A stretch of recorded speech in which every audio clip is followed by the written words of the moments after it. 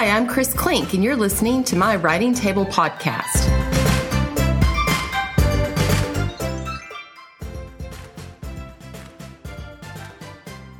Juliette Fay received a bachelor's degree from Boston College and a master's degree from Harvard University. She lives in Massachusetts with her husband and 4 children. Her latest novel is Catch Us When We Fall. Welcome, Juliette. It is so nice to be here, Chris. Thank you for inviting me. Juliette, I read in your bio how reading a really bad book inspired you. Can you tell us about that book? I cannot, because I have vowed myself to secrecy on the name of the author and the name of the book, because I really don't want to besmirch another author. It just wasn't my thing. I do think it was a really bad book. Honestly, I was reading it and I was like, people don't talk like that. Like, that would never happen. This is ridiculous. But I couldn't put it down because it was so bad. I was sort of fascinated by its badness. It didn't really make me think about publishing. It just made me think about all the stories that run in my head all the time. And I sort of took the premise for that book and I started thinking up, sort of characters that might pop in there. And then, so I do feel that it is my inspiration, and I will never reveal its title or author. One thing about authors, we have each other's backs. So you read this really bad book, and then what happened? So I started thinking about the premise of that story, and I sort of started with that just because that's how my brain works. Like, I see something or I hear about something and I think, oh, you know what that's like. It's like we do what if all the time. It was really the first time I started really writing things down. I felt like on vacation, and I was writing in a notebook, and then I opened a document. It was the first time I really took one of the stories in my head and put it down. And I just fell in love with writing. It was like getting to kiss someone you've always had a crush on. I would just, kids would be napping or, whatever. I would just be like, and that book was never published. And I'm glad about that. I always think of it as my practice novel. A lot of authors, as you know, have what we call the book in the drawer. But it really set me up to sort of think about my voice and think about structure and learn. And then the next book was my first published book. Felt very lucky about that. Yeah. So you wrote the second book. Yeah. What was that journey like to get published? Well, I had tried to get the first book published. I had an agent, and the agent completely ignored me. I look back now and I think that's like the definition of a bad agent. But I was so grateful to have an agent. Then for the second book, I actually offered it to that agent. They just never got back to me. So then I went looking again, and I just talked to everybody I could think of who might have somebody in the publishing industry. I sent out a lot of query letters, a lot of no's. And then I ended up talking to the sister of a friend of mine who put me on to an agent. It was actually a very funny story because I emailed her and I said, your friend suggested this. She responded immediately, which they never do, and said, yeah, send me the first 50 pages. So I was like, oh my God. So I sent him. And then the next day she said, I'm liking this. Why don't you send me the whole thing? And then a week later, this is actually pretty funny. I have 4 kids and they were pretty young at that point, and everybody had a play date. It was like the house was just overrun with children. And I came in and one of my kids had taken a note saying that this agent had called the house. I was like, what? So I said, I got them all together. I said, listen, I have a really important phone call to make. Just don't bother me. I'm going to go in this room and just leave me alone for 10 minutes. Okay. So I don't know if you have kids, but what kids hear when you say really important thing to do, please don't bother me, is bother me as much as humanly possible. So they just kept coming into the room. And I was like, oh, thank you so much. Oh, isn't that wonderful? It's like having the, phone call of a lifetime. And I'm snapping at them going, as a mother can. Finally, one of them comes in crying, like, he hit me. And I was like, oh, go watch TV. This woman, wants to represent me. It was unbelievable. And I walk in and my youngest was not looking at the TV. And I said, what's going on with you? He said, my eyes hurt. And I put my hand on his forehead. He was burning up. And I was laughing at him. Go get yourself some ibuprofen. I'm on the phone. This is a career I might have. Not my best parenting moment, but it was really the beginning. And she was able to get my first book, Shelter Me, sold pretty quickly. We were off like a day at the races. It did really well. And there's a lot of luck in publishing. I'm always amazed by how much of it is luck. I've never worked in a company or for an industry where luck plays such a huge role of like getting the right person at the right time. I've always felt very lucky. You have to have the talent, though, for luck to work. Yes, I agree. And it's really important to work hard. But I'm going to just say this. We all know bad books that have hit the bestseller list. So sometimes it's really hard to say. It does take hard work, and mostly it takes a good product. But occasionally it doesn't even take that. Since you began, you have published 6 novels, and authors report steep learning curves. So knowing what you know now, what would you have done differently early on? Oh, that's such an interesting question. I don't know that I can answer that, in part because the industry has changed so much. When I wrote that first book, I wasn't on any social media at all. I mean, my publicist was like, you really need to get on Facebook. And I was like, do I have to? And now, unless you're some massive bestseller, you really can't think about doing it without social media. I think what it really takes is you have to have this brain that can do a lot of things. Like you're running your own business, basically. You have to be thinking about marketing, and you have to be thinking about publicity, and you have to be thinking about craft, and you have to be making friends and going to bookstores. You know, you have to be sort of a salesperson. So it's not just writing the book. I recently said to my publicist, do I have to get on TikTok? She said, well, how do you feel about it? And I said, it kind of makes me lose my will to live. And she said, then don't get on it. She said, I think you're okay without TikTok for now. And mostly I enjoy that. I mean, I'm a social person, so I do like Facebook and Instagram and Twitter, and, so feel free to follow me. There's always something new that you should be doing. Also said the industry changed. What did you see from the beginning to now in the things that really affected the way you work? Well, one of the things social media did was sort of have the industry say, hey, we're going to run a social media campaign. Like that would be one of the publicity things they would do. But that means you doing social media. I mean, they're not doing social media for you. I also think that quiet books are not getting published as much anymore. They have really focused on the blockbusters. It's much like Hollywood. They're looking for those Marvel comics and not as much support for sort of stories about people you might know. It's a tough industry. It is. Your books are set in a variety of time periods. How do you go about your research? You know what? I'm all over the map on that. With my historical fiction, I research a ton before I even write a word. Like I research for months to just get a sense of like the time and the subject matter. And, the first one was about the vaudeville scene, a family that becomes vaudeville performers and traveling from town to town, doing these little vaudeville shows. And the second one is about 3 people trying to get into the silent movie industry in the 1920s. So I had to learn so much about those sort of subcultures, like what was Hollywood like at that time and that kind of thing. The historical fiction definitely takes a lot more research. Just even like, what did people say to each other? The lingo. What did people not say? There was a lot of things you didn't talk about in the 1920s.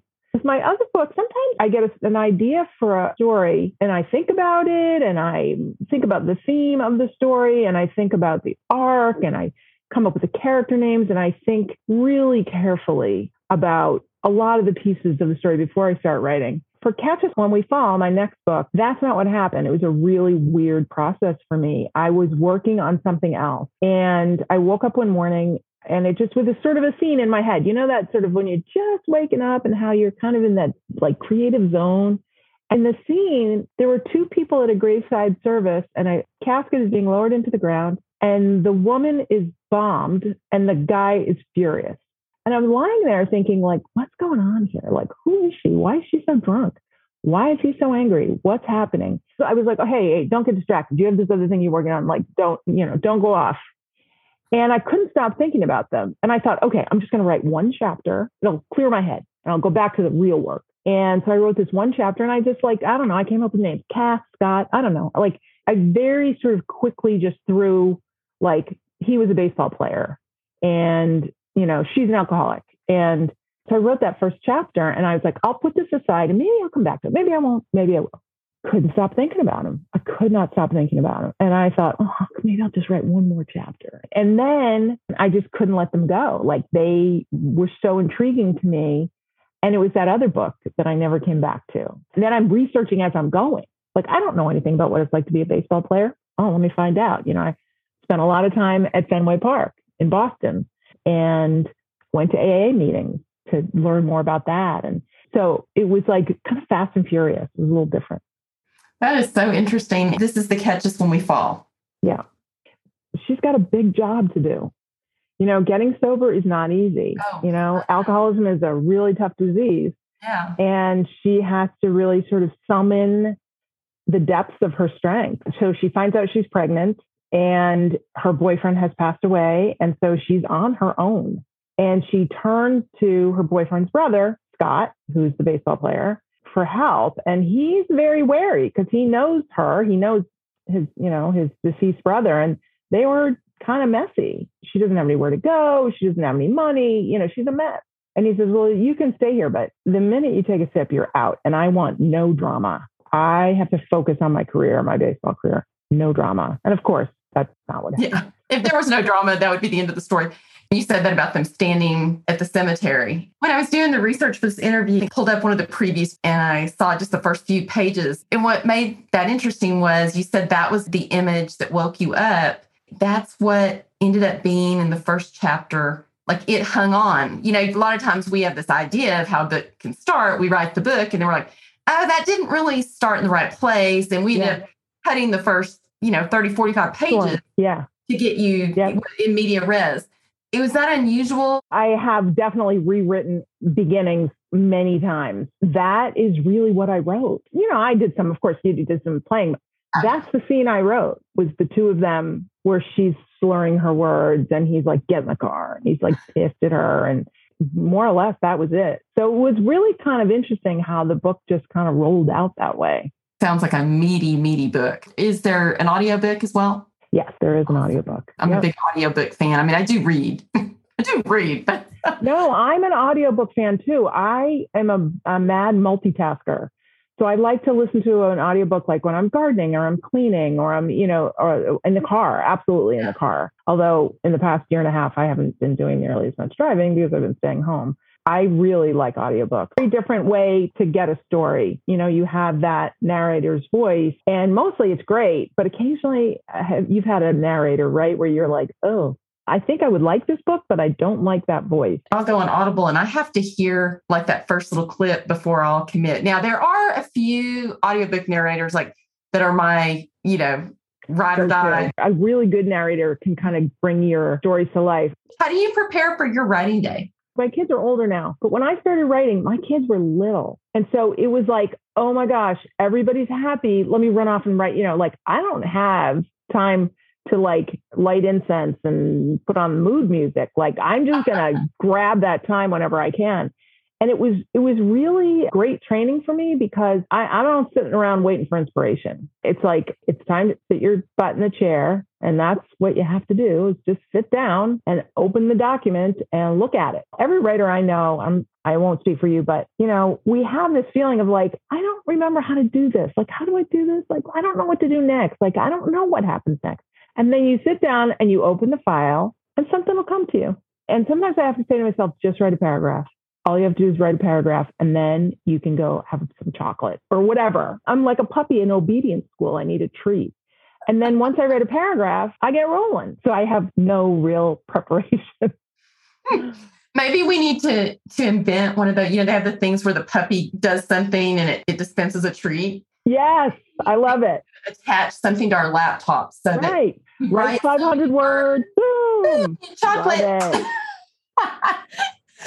Can you imagine that? A lot more writing. I think we should market that. I really do. Don't tell anybody. You and I. Just you and me. Yeah. That'll be the Clink Fay writer treat dispenser. How long does it take you from just like, okay, you woke up that morning and granted you wrote one chapter and then kind of because you had this other project going on. Right. If you didn't have another project going on, how long would it take you from first draft to turn it into your editor? I will say it takes me about a year, give or take. Historical fiction takes a little bit longer. It depends. Like I actually have written another book that's not going to come out for a couple of years, contract for it. So that's nice. And because it was the pandemic and I wasn't going anywhere or doing anything, I wrote it in 7 months, which is the fastest I've ever written anything. But it takes me usually about a year. I clean up a lot as I go. So my first draft is not terrible. What has surprised you most about the writing life? I'm a pretty big extrovert. Like I like people. Most people like people, but it's like I get my energy from it. I always worked in an office or I worked in an agency or that kind of thing. And then when I started writing, It's a lot of alone time. It's a lot of alone time. And I'm surprised that I like that so much. I think I have shifted kind of more introvert because the writing has really sort of, the life of the mind has really just so appealed to me. So how much time I spend alone and how much I enjoy that, that's surprising to me, I would say. What are you writing now? So I just finished this last book in March. And, there's a whole just sort of ramp up to pub where you're, writing news. I write a newsletter every month. I don't do it when I don't have a book coming out. So it's like usually about a 6-month period where I'm sending out a newsletter every month and I'm like writing articles for, things, or there's been a bit of that. I'm also working on a screenplay actually for one of my books. We'll see what happens. I don't know. It's just, sort of something I'm playing with. I always think I write a book and I think, well, that's it. I'm tapped out. And then something else sparks. I do think that it's important to have non-writing time where your brain, I strongly believe in the subconscious, is sort of knitting things together back there. And it needs some time to sort of fill up the well. That's a mixed metaphor if I ever heard one. To, sort of like just let things sort of grow. And then when you sit down to write, there's all this stuff there for you. But I think, like I can't write 40 hours a week. I don't know anybody who can, because you need time to just like let your brain simmer a little bit, I think. What are you reading now? I just finished Allie Larkin's The People We Keep, one of my favorites that I've read this year. Just knocked me out. Totally loved it. My daughter handed me Glennon Doyle's Untamed. I'm almost finished with that. Untamed is great stuff. So my daughter read it and then she gave it to me and I was like, oh my God. I mean, Glennon Doyle is just a fascinating person. And I said to my husband, when I'm done with this, you need to read this because you need to understand what's happening from women. And my husband's a pretty, he's a pretty with it guy. He's very, but I said, this is what's going on inside your daughter's head. You really need to. And he was like, yeah, I'll read it. So I think it's great information for everyone, but especially young women. Writers often talk about how their fellow writers support them through the best and worst of times. Have you found this to be true? 1,000%. I am fortunate enough to be part of a group called Fiction Writers Co-op. It's 50 writers on Facebook. Most of us have never met. So the idea of the group is that we cross promote each other's books. When somebody's got a book come out, we all, and we post about it and everything like that. But then there's also these private conversations that we have, the private group, about, did you hear this? Or how should I handle that? Or I've got, this problem with my agent. And we all are really there for each other. As I've said probably too many times, it's a tough industry. And to have people you can turn to and say, like, I'm pulling my hair out about this, or this seems really unfair, or, how should I handle this? It's invaluable. And I find other writers, almost all other writers, to be very generous because we're all in the same soup. Occasionally you come across somebody who's a little competitive and kind of wants to make sure, they're getting the limelight. And it's like, well, it is what it is. But you just kind of steer clear. But mostly I find other writers to be incredibly warm and helpful. And I feel like I'm good friends with these people, most of whom I have never even spoken to, much less met. But we know each other. It's very cool. So how did you find this group? Somebody was in it right in the beginning when they were sort of putting it together. I guess my name came up. And now we keep it to 50 people because we find otherwise it's too much. And we try to have, men, women, people of color, but, like lots of different stuff going on. So it's not just like we're all, middle-aged white romance writers or whatever, but a variety in the group. Yeah. In your view, what is good writing? Good writing is a story that engages you. And that's really, I think, all it takes. There are some writers that I love that are considered really literary fiction. There are some writers that I love that are, much more sort of fast-paced. And, I think and I feel strongly about this in terms of kids' books. It needs to be something that makes a kid want to read. I mean, I think that's what Harry Potter did for a whole generation of kids, is it made them want to read. When my daughter read the Twilight books, and there was a lot of poo-pooing about Twilight, it's not great literature. All these kids were reading instead of doing the million other things they could have been doing, most which involved technology. That's a good book to me. If you are engaging your readers, that's it. What is the best writing advice you've received? The best writing advice is really about writing what you want to write what's in your heart, write the voice you want to write in. That's your voice. I think the best books are written by people who feel passionate about their stories, that they're not trying to write to the market, which almost never works anyway, and that they're not trying to write they're not trying to write for other people. Write for yourself, entertain yourself. That will bring out the best in you and will create the best reading experience for your readers. Well, this has been so much fun. Thank you so much for inviting me. I enjoyed talking with you.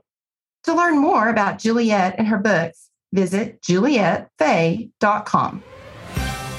Music by Pavel Uden and photography by Casey Meineke. Sound editing by Podcast Engineers. If you like what you're hearing, hit the subscribe button and consider leaving a review.